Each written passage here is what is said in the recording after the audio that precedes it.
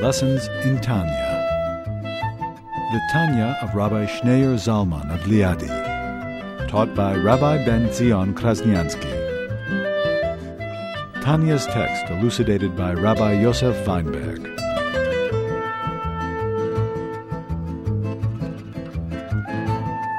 The Rebbe is discussing different levels of unity with God. One is analogous to a chariot, where the chariot becomes a tool, an implement of your will, your desire. The chariot is egoless, it's a tool in your hand that goes wherever you want it to go. So the organ with which you do the mitzvah, your hand that does the mitzvah, your legs that take you to do the mitzvah, they are like chariots.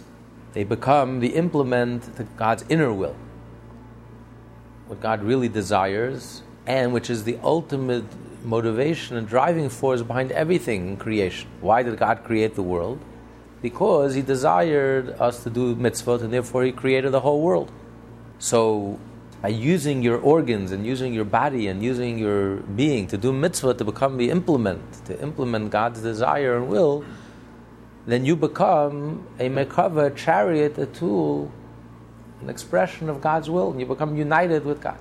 Then there's the deeper level of unity, which is the object of the mitzvah, the candle, the tefillin, the Sefer Torah, the Torah scroll, the object of the mitzvah itself, which is like an organ, becomes like an organ, just like the relation between an organ and the body to its soul, which the organ becomes completely united and inseparable from the soul. So too, the object of the mitzvah itself becomes inseparable and united with God. And therefore it becomes a holy object. When you do a mitzvah, it's not just a ritual, a custom, a symbol. The actual physical object becomes a sacred object, a holy object. Because it becomes united with God. Completely united with God. Just like the body is completely united with the soul. Inseparable from the soul. You don't know where the soul ends and the body begins. It's not like a machine, electricity, a current of electricity that causes the machine to move. The relation between the body and the soul is much deeper than that. The body itself comes alive. Every cell in the body is alive. You can see the difference between a corpse and a live person. The body, this is like a piece of clay, and this is the person, the flesh itself is alive. It becomes inseparable. So much so that a healthy body, you don't even feel yourself. You're completely unself-conscious. And the identity of the body is the soul. That is the identity of the body. So the whole being of the body becomes the soul. So too, the actual object of the mitzvah and the soul energy that moves your hand to do the mitzvah, they become the organ to God, so to speak. And just like the organ draws down the energy, the soul energy, the hand draws down the soul's ability to move, brain draws down the soul's ability to comprehend, the heart draws down the soul's ability to feel, experience emotions. So too, when you do a mitzvah, we actually draw down the divine energy. Each particular mitzvah, just like each particular organ draws down a unique expression of the soul, so too each particular mitzvah draws down a unique divine revelation. Each mitzvah is different. And that's why this mitzvah brings these blessings, and this mitzvah brings down these blessings, draws down this energy, and draws down this divine energy.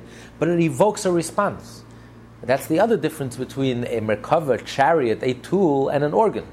A tool is a vessel. It doesn't draw down anything. It doesn't evoke anything. A vessel evokes. The hand draws down the soul's ability to move. The eye draws out the soul's ability to see. The ear, the organ of the ear, draws out the soul's ability to hear. So when you do a mitzvah, you're actually drawing down the divine energy, the divine flow, the divine flux. So that's a much deeper unity. But now we're coming to the third level of unity, the ultimate unity, the highest level of unity. And that is, as he opened up in the beginning of the chapter, he quoted the Zohar. He quoted the Zohar states that the Torah and God are completely one. While the Zohar refers to the mitzvot, the 248 mitzvot, as the 248 limbs of God. So the Zohar is distinguishing between mitzvot and Torah.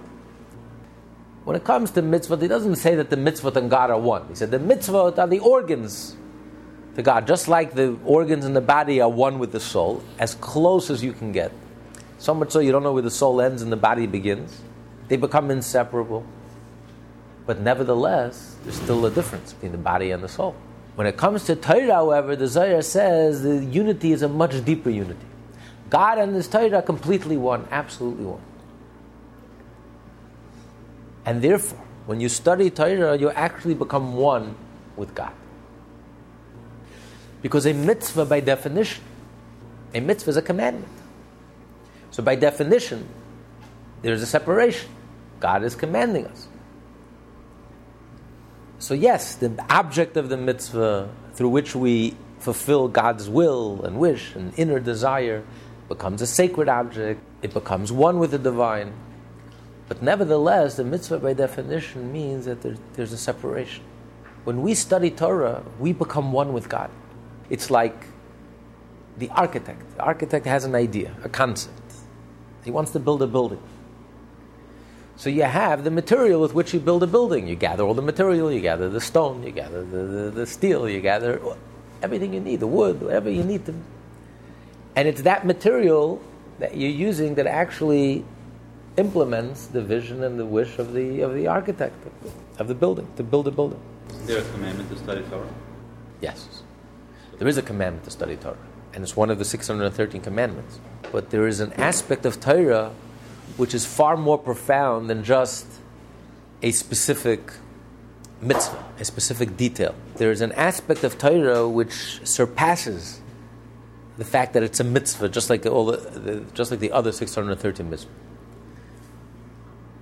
As a matter of fact, there are three aspects of Torah. One is it's a mitzvah, it's an obligation. Just like it's an obligation to light the candle, obligation to put on the tefillin, it's an obligation to give tzedakah. There's an obligation to study Torah. But then, in addition, the mitzvah of studying Torah is a comprehensive mitzvah. Because without the mitzvah of studying Torah, there's no way I can fulfill all the other mitzvahs. Without knowledge, without information, without awareness, if you remain ignorant, there's no way you can fulfill all 613 mitzvahs. So the mitzvah of studying Torah is a general mitzvah. And it enables us to fulfill all the other mitzvahs. But then there's the third aspect of studying Torah. And that's what he's discussing here. Where learning Torah is an end in itself. Learning Torah, you're not just to study Torah in order to fulfill a mitzvah, or in order to be able to fulfill the rest of the mitzvah, the other 612 mitzvahs. But just the studying of Torah because Torah connects us with God. Torah unites us with God like nothing else. Even more so than through mitzvah. Because when you're studying Torah, it's like the Torah is the blueprint. Torah is the design. And when Hashem is sitting and has His idea, so to speak. And you're participating in that level. You're participating on the design level. You're sitting and discussing with Hashem. His vision is designed for the world. The Torah is the blueprint for reality. So when you're studying Torah, you're participating in the design. You become unified with the architect himself. It's a much deeper unity. It's not just you become unified because you're fulfilling the will of God and you're implementing His will, and you're fulfilling His will, and you're becoming unified with His will. When you study Torah, you become one with God Himself, who is thinking about this design, who's thinking of the Torah. A group of college students once met the Lubavitcher Rebbe, the Rebbe, and they asked him, is it true, how is it possible that they say that people who knew the entire Torah, people like the Vilna Gaon and others, and the Rebbe himself was the best example, were knowledgeable in every area, in any science. You can discuss with him any area in life, music, astronomy, the latest science, things that didn't even exist when the Rebbe studied in university in Sorbonne, fields that didn't even exist. And the Rebbe could converse with the world's experts on that subject, on their level, speaking their language. So the question was, how is it possible that by studying Torah, that makes you knowledgeable in every area, in every science, in every area in life? And the Rebbe answered, of course it's possible. Because Torah is the blueprint for reality. So when you study the blueprint, you're studying God's mind. When you know God's mind and His design and His purpose, then you can already figure out everything in this world is a reflection of God's mind, of God's design, of the purpose, of the blueprint. So once you master the Torah, if you're a true master of the Torah, then you master all the sciences and all the wisdoms of the world. Because once you know how God is thinking, once you become one with God's mind, God has not revealed His mind in the science, physics. That's just that's a ray of a ray, the tiniest, most insignificant reflection of God's mind. But in Torah, God revealed Himself. And therefore, a true master of Torah, who mastered every aspect of Torah, and who knows how God is thinking, can figure out everything that's going on in this world. From botany to astronomy, to music, to every discipline, every wisdom, and every science. There's nothing that's not incorporated in the Torah. So when you're sitting and studying Torah, you're unifying with God Himself before the world is created. The Torah precedes creation. It's deeper than creation. It's more profound than creation. Because when you're studying Torah, this is God's mind, the way God is thinking for Himself. So you're becoming unified with God Himself. You're having a conversation with God. The words of Torah are God's words, and His wisdom, and His way of thinking, and His understanding. So if you master the Torah, you're mastering the divine mind. So how does this reconcile with what Moshe said when Hashem passed by and He said that you can't see my face? How can we really understand God's mind? That's a brilliant question. And we learned earlier in chapter 4, that's why the Torah is compared to water. Because the nature of water is that it flows from the peak all the way to the bottom. Water will find the lowest common place. Anyone who ever suffered from a leak in their house can testify. Water will always find the lowest place. So the nature of water is that it flows from the top down. But when water flows from the top down, it's the very same water that was on top. That very same water ends up in the bottom. And that's why the Torah is compared to water. Because God took His mind, the divine mind, His infinite mind, and only God can do this. But God condensed His mind and expressed His mind in language that man can understand, that man can relate to, in the Torah, which is language that we can relate to. It's stories, it's words, it's letters, it's concepts. We have civil law. We talk about material things, agricultural law, civil law. These are all things that we can relate to. But what are we dealing with here? We're not dealing with. This is not just law. This is not just physics. This is not just mathematics. This is not just agriculture. You're dealing here with a divine mind. When you study Torah, your mind is engaged and occupied in the very same thing that engages God's mind. The entire creation, as we learned earlier, is insignificant to God. It doesn't engage God's mind. It doesn't even begin to engage, doesn't even begin to scratch the surface. It's completely nullified. It's almost like God can't even find it within Himself. Even His ability to create is completely insignificant and nullified within God. But the Torah, this engages God's mind. This gives God pleasure. This is God's pleasure. So when you study Torah, it doesn't matter which aspect of Torah, whether you're learning civil law, whether you're learning agriculture, whether you're learning anything in Torah, your mind is engaged in the very same thing that engages God's mind. But in a language that man can understand. And that's the miracle and the gift of Torah. Because it speaks in the language of man, so we can wrap our minds around it. We can grasp it. It can engage our mind fully. When you study Torah and it challenges your mind and you really put your mind to it, your mind is completely wrapped up. And when you grasp a concept in Torah, your mind grasps the Torah. But what are you grasping? You're grasping something that's inherently infinite. This is the water that has journeyed and traveled, but retained, just like water. The water on the bottom is the very same water that was on top. It retained its divinity, retained its infinite. God is able to condense His infinite mind, His infinite self into the Torah. Moshe, he was like dealing with capitalists. That's why the Torah is like a screen. We're able to receive the Torah because we can deal with the Torah. The Torah is graspable to the human mind. Words, letters, concepts. The Torah speaks our language. But we have to remember that every word in the Torah, every letter in the Torah is a vessel, a vehicle for the infinite. Every letter in the Torah contains God's infinite self. It totally transcends the mind and totally transcends human comprehension and human intellect, or even angelic comprehension. It completely transcends the entire universe. And yet every word and letter in the Torah is able to grasp, is reflects God's infinite self. And yet it's contained in simple language, a language that we can grasp. So when you're grasping the Torah, what you're truly grasping is, with your human finite mind, you are grasping the infinite. That's astonishing. That doesn't exist when you study math or science or physics or any other wisdom. It's only by studying Torah. It's a paradox. The human mind is able to grasp something infinite. The finite mind is able to grasp something infinite and fully grasp the part of Torah you're able to grasp. But by grasping what the mind is able to grasp, by understanding a piece of Torah, a verse in the Torah, whatever you're studying, a piece of Talmud or a legal question, you're grasping the infinite. Which explains why a Jew gets so excited about studying Torah.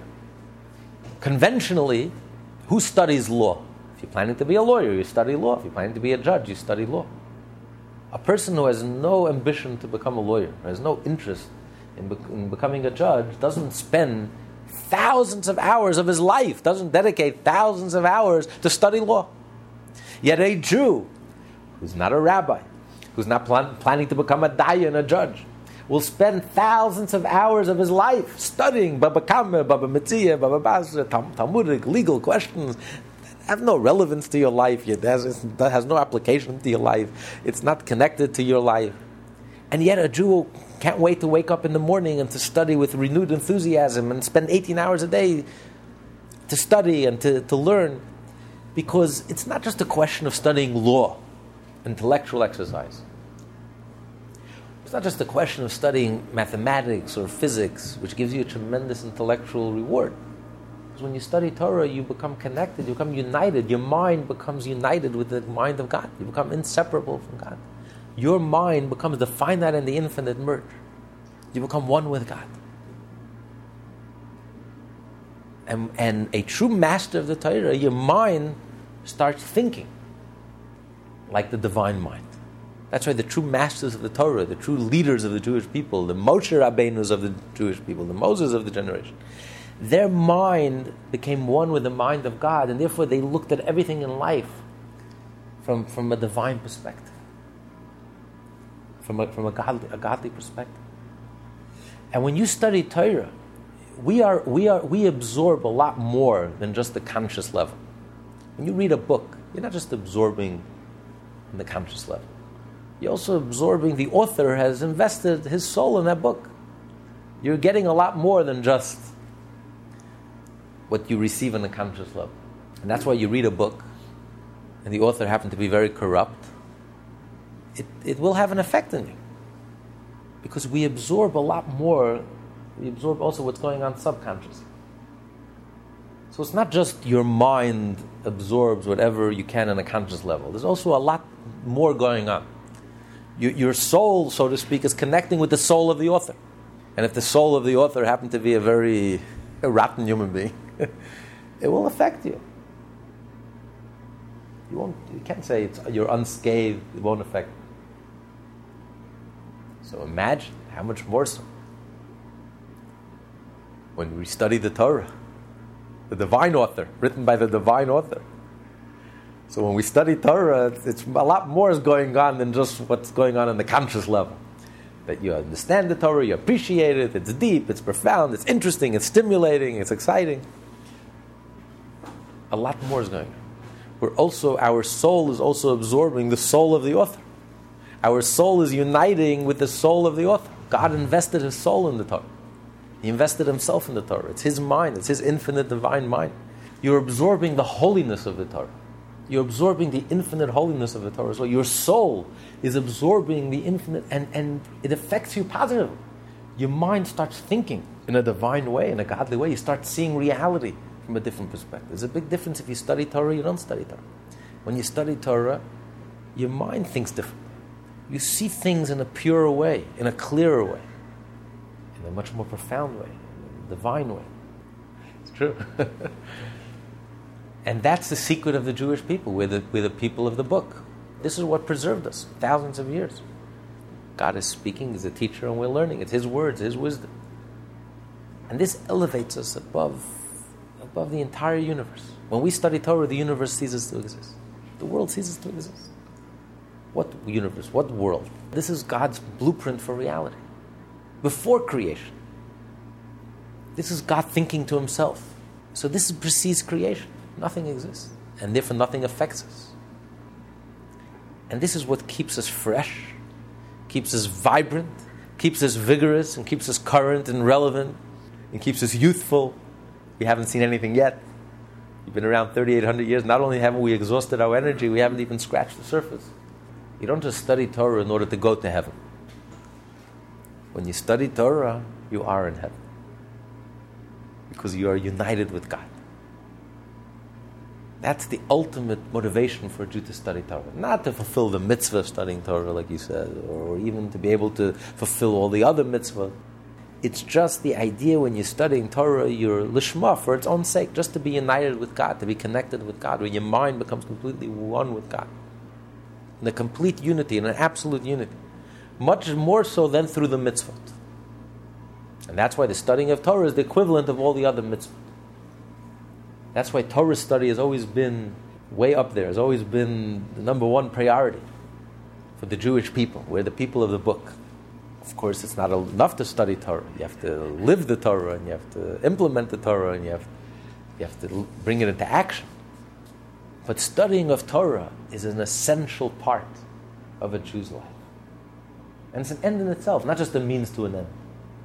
You have to be a scholar. To do the right thing, you have to be knowledgeable. You have to be learned. That's a means to an end. But just studying Torah for its own sake. Just the idea of being one with God. And that's what he's going to explain now, how through studying of Torah, we achieve a third level of unity, which is much more profound than the unity of a chariot with a rider, which is also unified with the rider, eagle is. It's even more profound than the unity of the organs of the body to the soul, which is inseparable from the soul. The body becomes the soul, an expression of the soul. So much so that the body automatically responds. Whatever the soul wants, the body just automatically does. Because the body and the soul become absolutely one and unified. But nevertheless, there's still a distinction between the body and the soul. It's two separate entities that become unified. And the divine mystery and the divine miracle of life, how material and spiritual, matter and energy become completely unified. But nevertheless, it's two entities that become unified. When you study Torah, however, you become absolutely one with God. There's no separation whatsoever. The second paragraph, but the thought. But the thought and meditation on the words of Torah, which is accomplished in the brain, and the power of speech engaged in the words of Torah, which is in the mouth, these being the innermost garments of the divine soul, and thus closer to the soul itself than the faculty of action, the external garment, and surely the divine soul itself which is clothed in them, that is, in the thought and speech engaged in Torah study. All of them are fused in perfect unity with the divine will, and are not merely a vehicle, a chariot for it, as are the mouth and brain in which the thought and speech of Torah study takes place. The term perfect unity indicates that the two become one and the same, unlike, for example, the unity of body and soul, which retain their separate identities even when they are joined together and form one unit. An example of a perfect unity can be found in the unity of the soul with its faculties, which are a part of it, and are thus completely united with it. In the same way, the divine soul and its faculties of speech and thought are united with the divine will, when one thinks or speaks of matters of Torah. The Alter Rebbe now goes on to explain how Torah study is able to effect this level of unity. For the divine will is identical with the halachic subject of which one thinks and speaks, inasmuch as all the laws of the halacha are particular expressions of the innermost divine will itself. It says here, like the thought and meditation, which is accomplished in the brain, is the innermost garments of the divine soul. What does that mean, the innermost garments? The soul has like three garments, three expressions: thought, speech, and action. So the mitzvah is more with action. You have to do the mitzvah. Studying Torah engages the mind. It's through thinking. So thinking is the innermost garment of the soul. It's the closest to the soul. That's why you can't stop thinking. Why a garment? Because a garment, just like a garment, you can take off your garment, you can put on your garment. It's not really part of you. Thought, speech, and action is not really part of you. I can think 2 + 2 is 5. So it's a garment. I can change it. I can think whatever I want. You can't understand 2 + 2 is 5. Because understanding is part of you. Just like you can't grow a 6th finger. You can't take off a finger because it's part of you. That's not interchangeable. A garment is interchangeable. Thought is interchangeable. Speech is interchangeable. Action is interchangeable. It's external. You can take it on, you can take it off. Your emotions, your personality, your character are not so interchangeable. You can't love something you hate. So what's the outer garment? The outer garment is speech. Speech is more outer in comparison to thought. Speech is more. Action is even more external than speech. Speech, at least you see the connection to the speaker. There's a speaker, so some connection to you. Action, you may not see any connection between the action and the person doing the action. It doesn't tell me anything about the person. When you speak, it tells me something a little about you.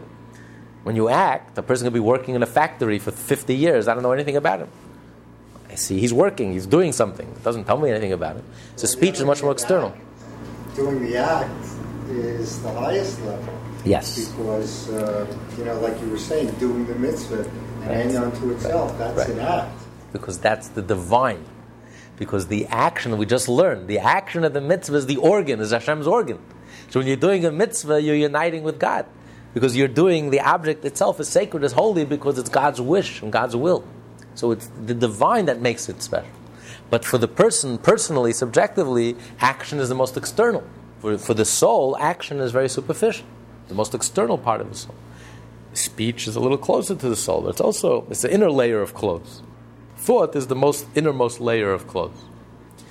Because even though you can change clothes, you can change the content of your thought, but you can't change thought. You can't stop thinking. Speaking, you could stop speaking, at least theoretically. But thinking, you can't stop thinking. You can change the content of your thought. Because just like the soul never stops, your thinking also never stops, even when you're asleep. So it's very much close to the soul. That's what it's called, the inner garment. And that's what, when you study Torah, it engages your mind, your thought, versus mitzvah, it engages your actions, your hands, your legs, your feet, your organs. So he's saying, when you study Torah, you are studying the will of Hashem Himself, the innermost divine will itself. You're not dealing with anything outside of God. You're dealing with God Himself. His divine will, His divine wisdom, His divine thinking. That's all you're engaged in. That's all you occupy. So you become completely unified with God Himself. Continue.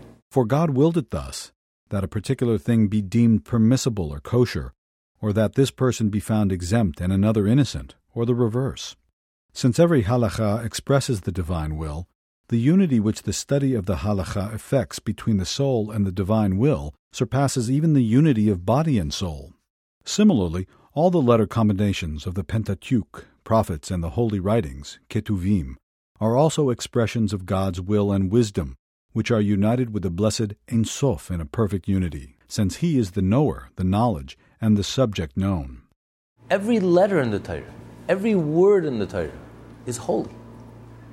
Captures the divine wisdom and the divine will and the divine essence, infinite light. That's why every letter in the Torah is so sacred. If one letter in the Torah is missing, the entire Torah is invalid. One letter, the most seemingly insignificant letter, so it's scratched, so it's missing a little. The whole entire Torah is missing, is invalid. You can't read from it. Because every letter contains within it the infinite, the divine. And the level of Torah that we understand on a human conscious level is very external, is very superficial. Every letter in the Torah contains so much wisdom, so much infinite depth. And that's why a Jew approaches Torah with sanctity. It's sacred, it's holy. We're dealing with something that's essentially incomprehensible. But God enabled us to comprehend it on our level. We read the stories of the Torah, it's interesting stories, it makes sense to us. But no matter how much we understand, no matter, essentially we're dealing with something that's incomprehensible, something that's infinite, something that's, every letter in the Torah, every word in the Torah contains the divine wisdom. You're studying the infinite. You're studying Hashem himself, his mind, his will. And your soul becomes united with the divine will, with the divine wisdom. And you become inseparable from God. As time goes by, do we understand more? And do we become more knowledgeable by discussing it and learning it and understanding it? Has it changed? Do we know a lot more now than we did hundreds of years ago? Yes. With time, Hashem has revealed to us more and more of His Torah. It's like a Russian doll. You know, you keep on opening it up, and there's more, and there's layers and layers and layers. So the Torah is like the analogy. The Torah is like, imagine describing a person, right? How would you describe them? Some people we know very superficially. All you can say about them is, I can tell you what clothes they wear. Tell me the color of their eyes. I never look closely, I don't know. I can just give you a very vague impression, just externally, what I see. Another person took a closer look at the other person. He can tell you a little more. I can tell you the shape of their nose, the color of their eyes. I can tell you something a little more about them. Not just the clothes they're wearing, something about their body, something about them. But then ask them, tell me a little about the personality, about the character. I have no idea. I can just tell you, describe them, their nose and their eyes and the height. And tell me something about something a little deeper. I have no idea. Then you go a little deeper, someone who knows them a little better. Tell me about the personality. What gets them angry, what gets them mad, what gets them excited. They're a nice person. So someone can tell me a little about the character. But then I want to know what kind of mind do they have? How do they think? So that takes a good friend who really knows them very well to go a little deeper. Now, even if you know someone very well, you want to go a little deeper. Tell me a little about the subconscious. Tell me something what's going on inside. I don't know. And so it goes layer upon layer. Now, does that mean that the first level is a lie? Someone tells you, no, the first level is a truth. It's a very superficial. But underneath that, the clothes reflect the personality. Tell me the personality. The personality reflects a certain way of thinking. The way of thinking reflects a certain inner subconscious. I mean, you can go deeper and deeper and deeper. So too the Zohar says. The Zohar refers to the stories in the Torah as the clothes of the Torah, the outer clothes. They're all true. Every letter in the Torah is true. Every word in the Torah, every story that happened is literally true. But it's the outer clothes. If someone suffices by just studying the stories of the Torah and reading, wow, this is a nice story, an interesting story, it's a true story, and it's an exciting story, that's very superficial. Then another person takes a little deeper. What are the morals I can learn from the story? How can I become a better person? What's the Torah teaching me? This is already a person getting to know the body. I can tell you something more, the color of the eyes, the shape of the nose. Then you go deeper and deeper, the Talmud, and then you go to Kabbalah. Tell me something about the personality, the character. Strip away another layer, get a little deeper. And then you have Chassidus, which goes, let me get to the subconscious, let me get to the core, the essence of this person, what it's all about. So with time, Hashem has revealed more and more of the Torah, the secrets of the Torah. But nevertheless, the Baal Shem Tov said, it says in the 19th Psalm, and we recite it every Shabbat morning. King David says, Toiras Hashem Tamima. The Torah of Hashem is whole and complete. So the Baal Shem Tov said that after thousands of years of studying Torah, the Torah remains whole, complete, untouched, despite all our understanding and all our brilliance. And building on the previous understanding, like the midget standing on the shoulders of the giant, and we're constantly growing in our understanding. As much as we understand, the Torah remains tmima, whole, complete, untouched, as if we never opened it. Because don't forget, it's infinite. Since every word and every letter of the Torah, and every story of the Torah, and every Torah portion contains the infinite, contains Hashem, So we haven't even scratched the surface. We haven't even started. And that's why we read the Torah every week with a renewed enthusiasm. How many times could you read the same story over and over? We've been reading it for 300 years. And yet every Shabbat, with a new zest, a new enthusiasm, as if we're discovering something brand new. Every time we finish a Torah scroll, we write a new Torah. It's a brand new Torah. Because you're dealing here with the infinite. That's why a Jew has such a sacred, holy respect for the Torah. Every word in the Torah, every letter in the Torah. It's not just brilliance. We approach the Torah with holiness, and we understand, and that's why we have a respect for the earlier rabbis, the earlier authorities. Why we can't dispute an earlier authority. Because, yes, maybe we are more brilliant than them because we have more information than them. We are the midgets and they are the giants, but we are the midgets standing on the shoulders of the giants. We see a lot more. We're 300 years later. We have the benefit of all that learning and all that discussion. But nevertheless, they are the giants. They are the authorities because they were holier than us. They were holy people. They were holy Jews. Why were they holy? Because they were closer, one generation closer to Sinai, one generation closer to the source. They were just holier people. They felt godliness. They were just holier people than we were. They were like spiritual giants in comparison to us.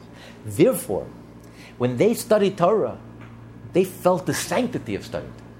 It wasn't an intellectual exercise. And because they felt the sanctity of Torah study more than we do, therefore, they were able to get to the truth of the Torah a lot more than we do. We may be more brilliant.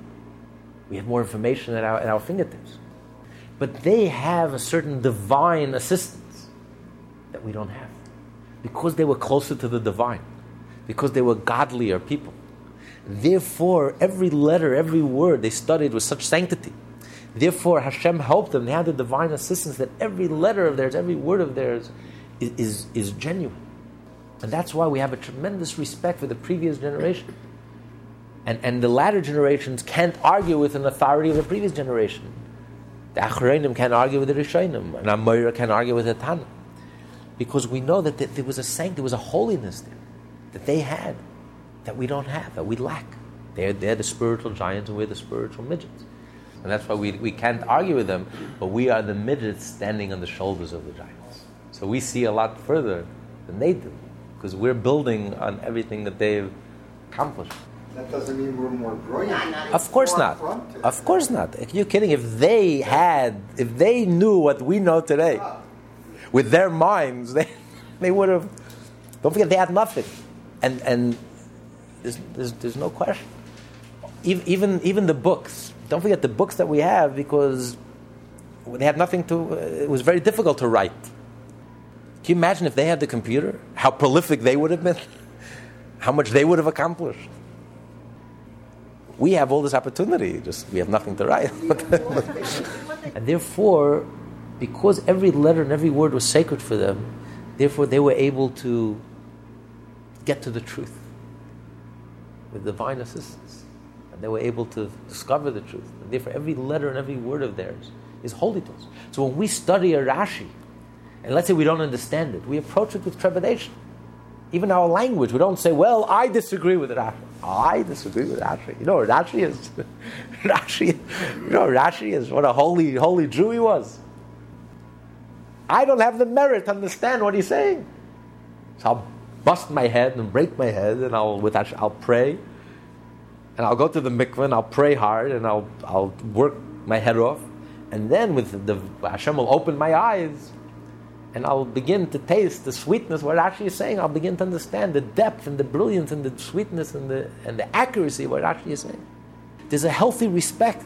When you open a word of Torah, or even the oral tradition from a holy rabbi who wrote something in Torah, this is the divine wisdom you're dealing with. This is not a chess game, mathematics. Let me figure this out logically and rationally.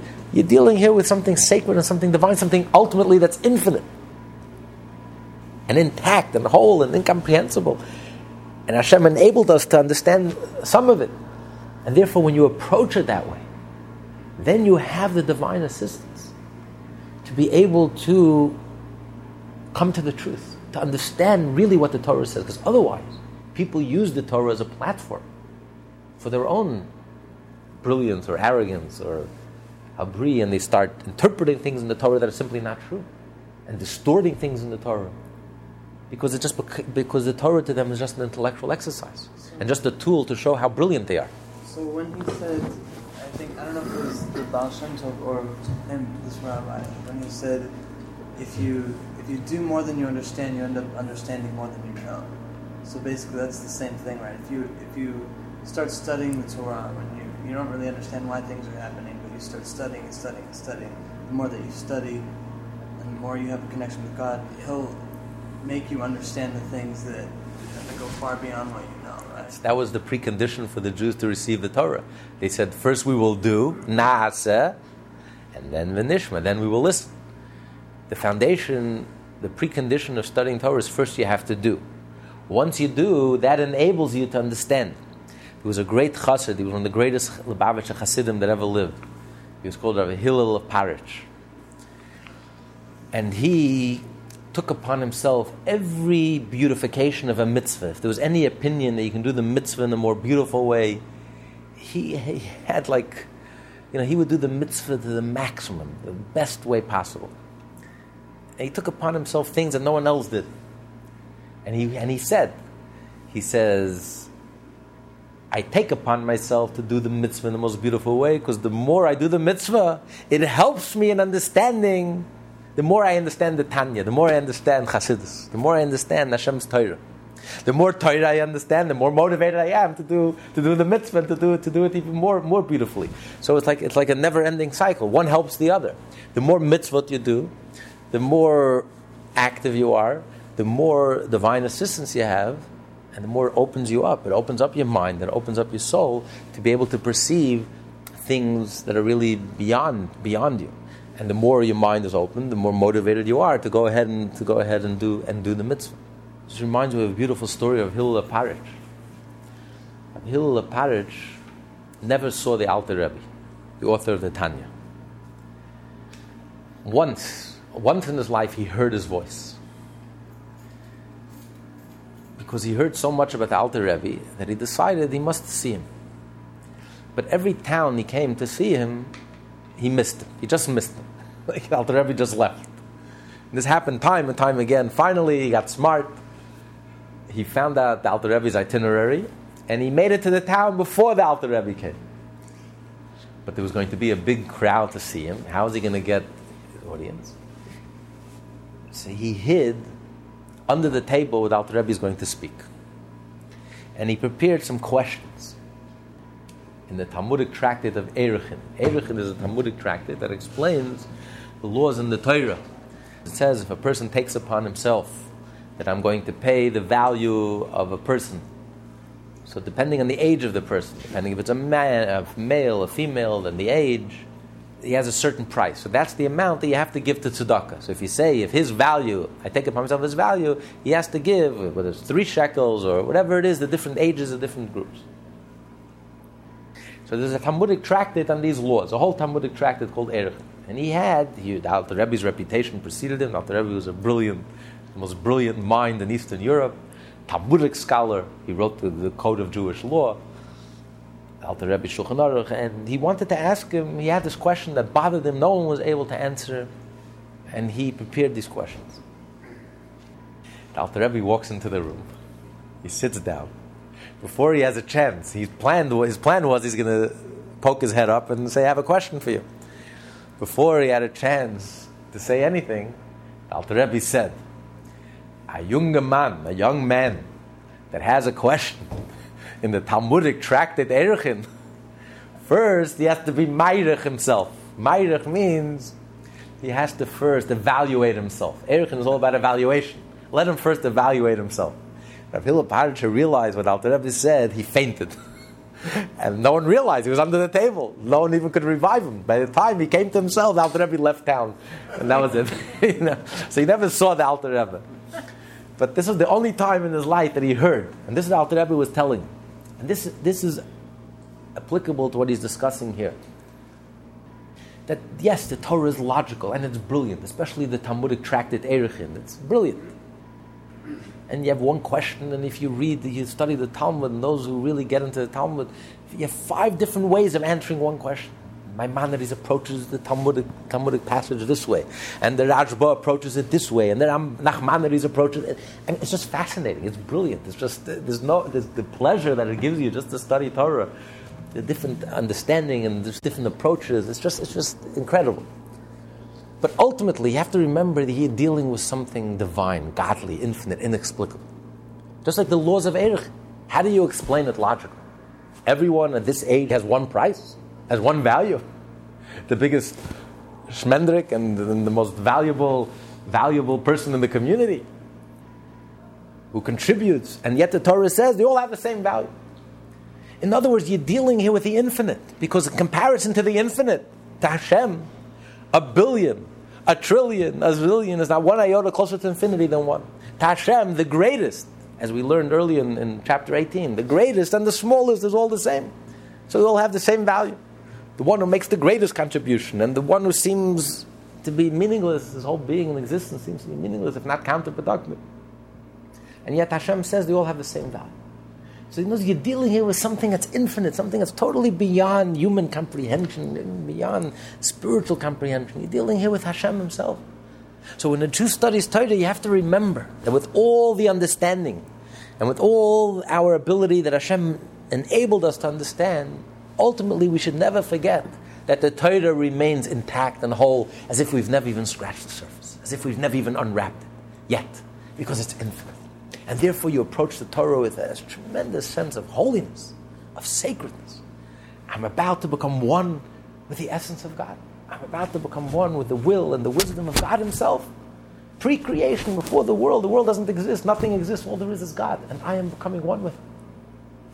And therefore you approach the Torah with holiness. It's not just an intellectual excellence. And therefore you can't become arrogant. The Torah can't make you arrogant. How can I become arrogant? The Torah could only make you humble. Like Moshe received the Torah, was the most humble person that lived. Every bit of Torah that he learned made him humbled him, made him a more refined person. The closer you get to God, the more unified you become with God, the more egoless you become. Then you know that you're truly studying Torah l'shma for its own sake, and that it's something very divine and godly and special is happening in these studies. Okay, continue. This is what is meant by the statement that the Torah and God are absolutely one. They are not merely organs of the king, as are the mitzvot. For, as explained above, the unity of the mitzvot with God is like that of body and soul, where two separate entities are joined, whereas Torah is entirely one with God. Now, since the divine will, which is in perfect unity with God Himself, stands completely revealed in the divine soul and in its inner garments, that is, its thought and speech, while the person occupies himself with words of Torah, and there is nothing obscuring the divine will at that time. For when one studies Torah, the divine will and wisdom contained in it come into full expression in one's soul and its faculties of thought and speech. It follows that at that time, the soul and these garments of thought and speech are also truly united with God, with a unity comparable to that of God's speech and thought with His essence and being, as explained above.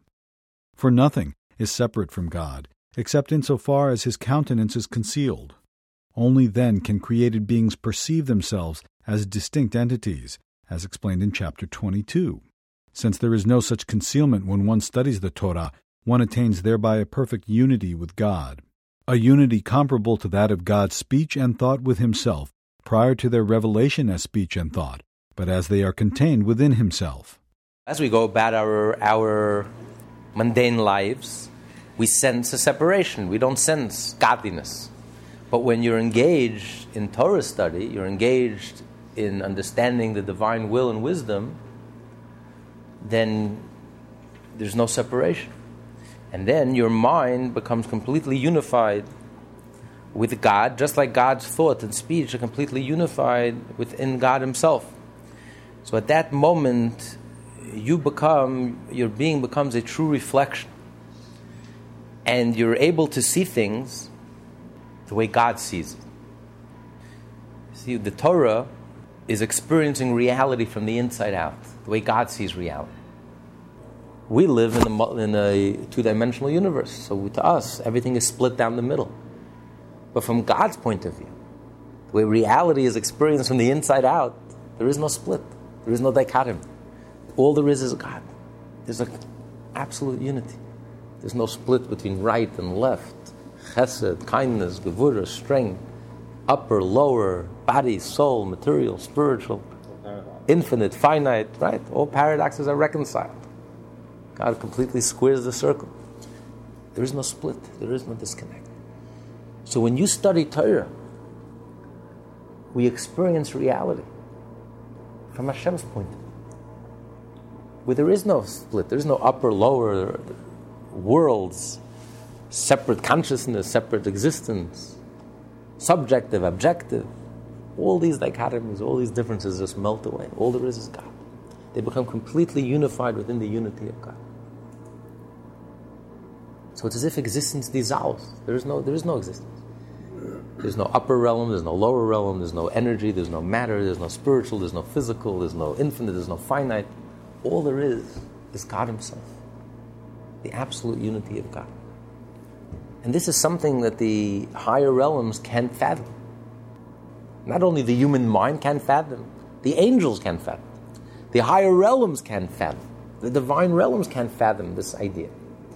Because by definition, they're defined. There's a certain definition. Either they're finite beings or infinite beings.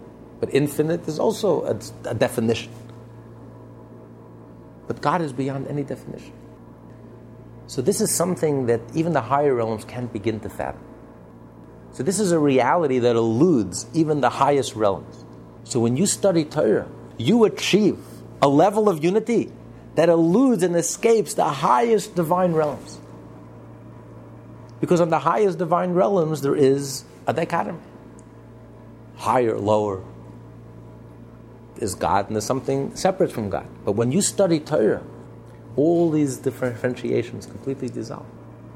And you become one with the essence of God. So it elevates you, it lifts you on a higher level than even the highest divine realm, spiritual realms. And you become a reflection of that unity. When you sit and study Torah, that moment you become an expression of the ultimate unity. You become completely unified with God. It elevates you to a level that's beyond heaven. It elevates you to a level that's beyond the highest divine realms, spiritual realms. When you say study Torah, okay, are we just talking about reading the words, or are we talking about the discussion? Because when you sit, you talk about Torah, right? You read a portion, and you talk about it, and you discuss it, and sometimes you question, and you challenge, and you want explanation. Is that all considered studying Torah? Even because God wants you to be saying, I don't understand this, and why is this? As a matter of fact, with the exception of the 5 books of Moses, which even if you don't understand it, you can make a blessing. That's why anyone who's called up to Torah makes the blessing, even if he has clueless what he's about to read. The oral Torah, unless you understand what you're learning, you're not allowed to make a blessing. It's a blessing in vain. The whole purpose of Torah, what is considered studying Torah, is if you study, if you understand it. And you have to understand it. When you study a Torah and you say, Rashi had a question, Tosfos had a question, that's a very interesting historical fact. Tosfos had a question. Do you have a question? Does it make sense to you? That's the only question. That's the only issue. You have to study Torah that it has to be your question. It has to bother you. Does it trouble you? Have you really thought about this very well? And the more you think about it, suddenly Tosfos' question becomes your question. It makes no sense to me. And when Tosfos says v'kasher, v'tema, it becomes your question. It makes no sense. I don't understand this. And then when he gives an answer, when Rabbeinu Tam or the Ri or one of the give an answer, it has to be your answer. It has to make sense to you. Otherwise, that's not called learning Torah. Learning Torah has to engage your mind. You have to understand it, and understand it honestly. It doesn't make sense to me, or it doesn't make sense to me. You can't pretend, and it's not enough. Well, it made sense to the rabbi. It's very nice. Maybe that doesn't make sense. You have to understand and delve deeply to the best of your ability, to the limit of your mind. You have to really push yourself until you fully grasp, until it makes completely sense to you. It sits well with you. It makes sense to you. But if something still troubles you, and it doesn't make sense and doesn't sit well with you, then you haven't studied, you haven't learned. So yes, you study Torah through engaging your mind fully, to the maximum, to the best of your ability. But when you're studying Torah, when you're doing that, it's not just an intellectual exercise. It's not playing chess, figuring out a logical puzzle or mathematical problem.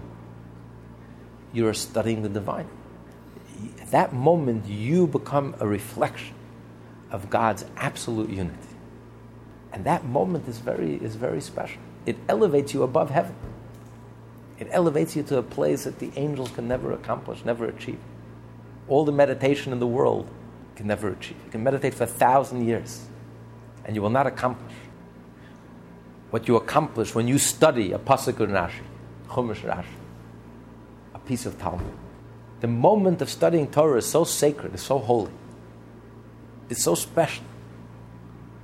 It's something rare, it's something unique. It doesn't exist in the entire universe. Because the universe, by definition, whether it's the upper realms or the lower realms, the universe, by definition, is something separate from God. But when you study Torah, there's absolutely no separation. There's a complete unity. You become a reflection of the unity of God. You become completely unified with God. And at that moment, you reflect the true state of being, the true state of reality, which is that nothing really exists. All there is God. There's no other experience in life like it. There's nothing in life we can do that we can achieve and accomplish the same thing. Not even through doing mitzvah.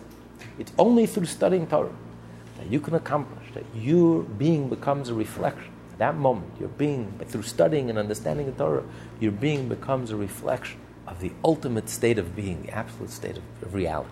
That there's no other reality but God. Okay.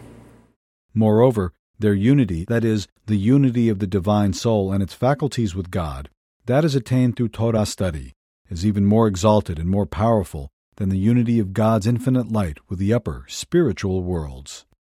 For the divine will is actually manifest in the soul, and its garments that are engaged in Torah study, since it is identical with the Torah being studied. All the worlds receive their vitality by way of the light and life derived from the Torah, which is God's will and wisdom. As it is written, "Through wisdom you have made them all." God's wisdom is thus the source of vitality for all the worlds. Because even the upper realms, even the spiritual realms, are really just a means to an end because God ultimately desired our world. But in order for us to fulfill our mission, our purpose in this world, that's why you have all the upper realms.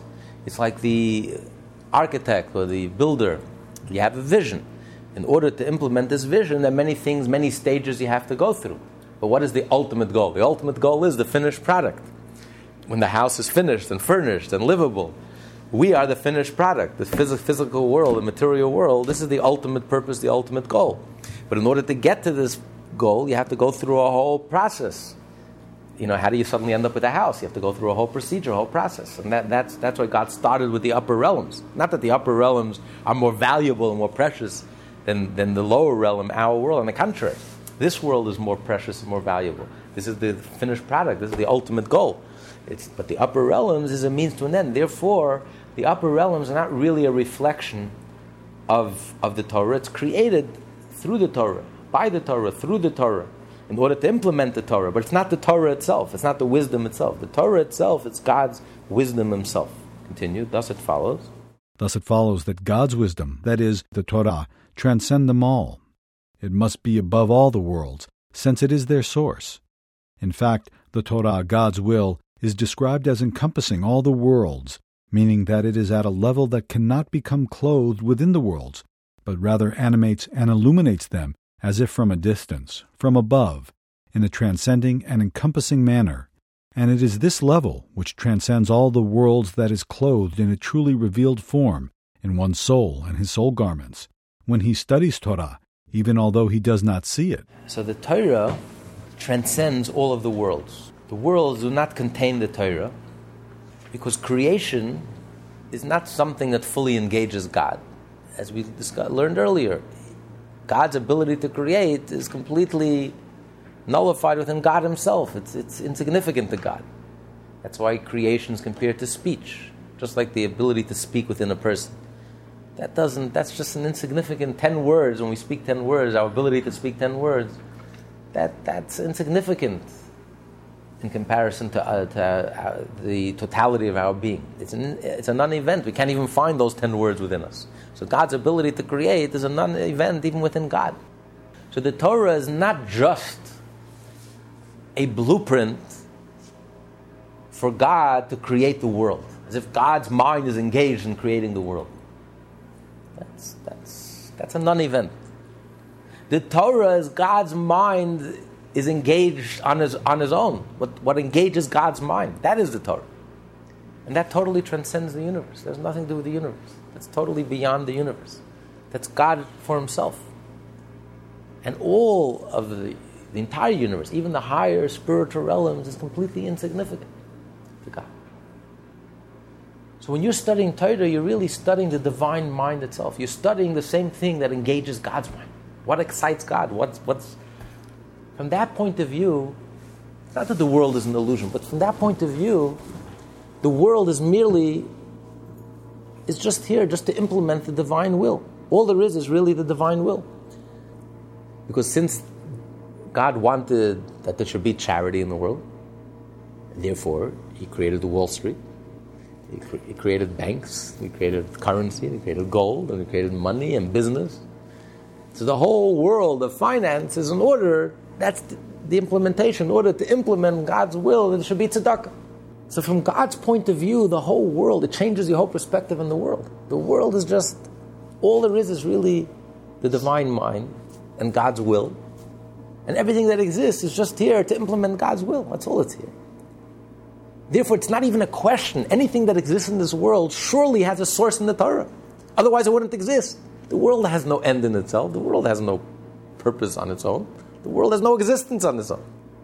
The entire purpose and goal of the world is only because God had a vision and he wants to fulfill that vision, and therefore he created the world. So everything that exists in the world surely has to have a source in the Torah.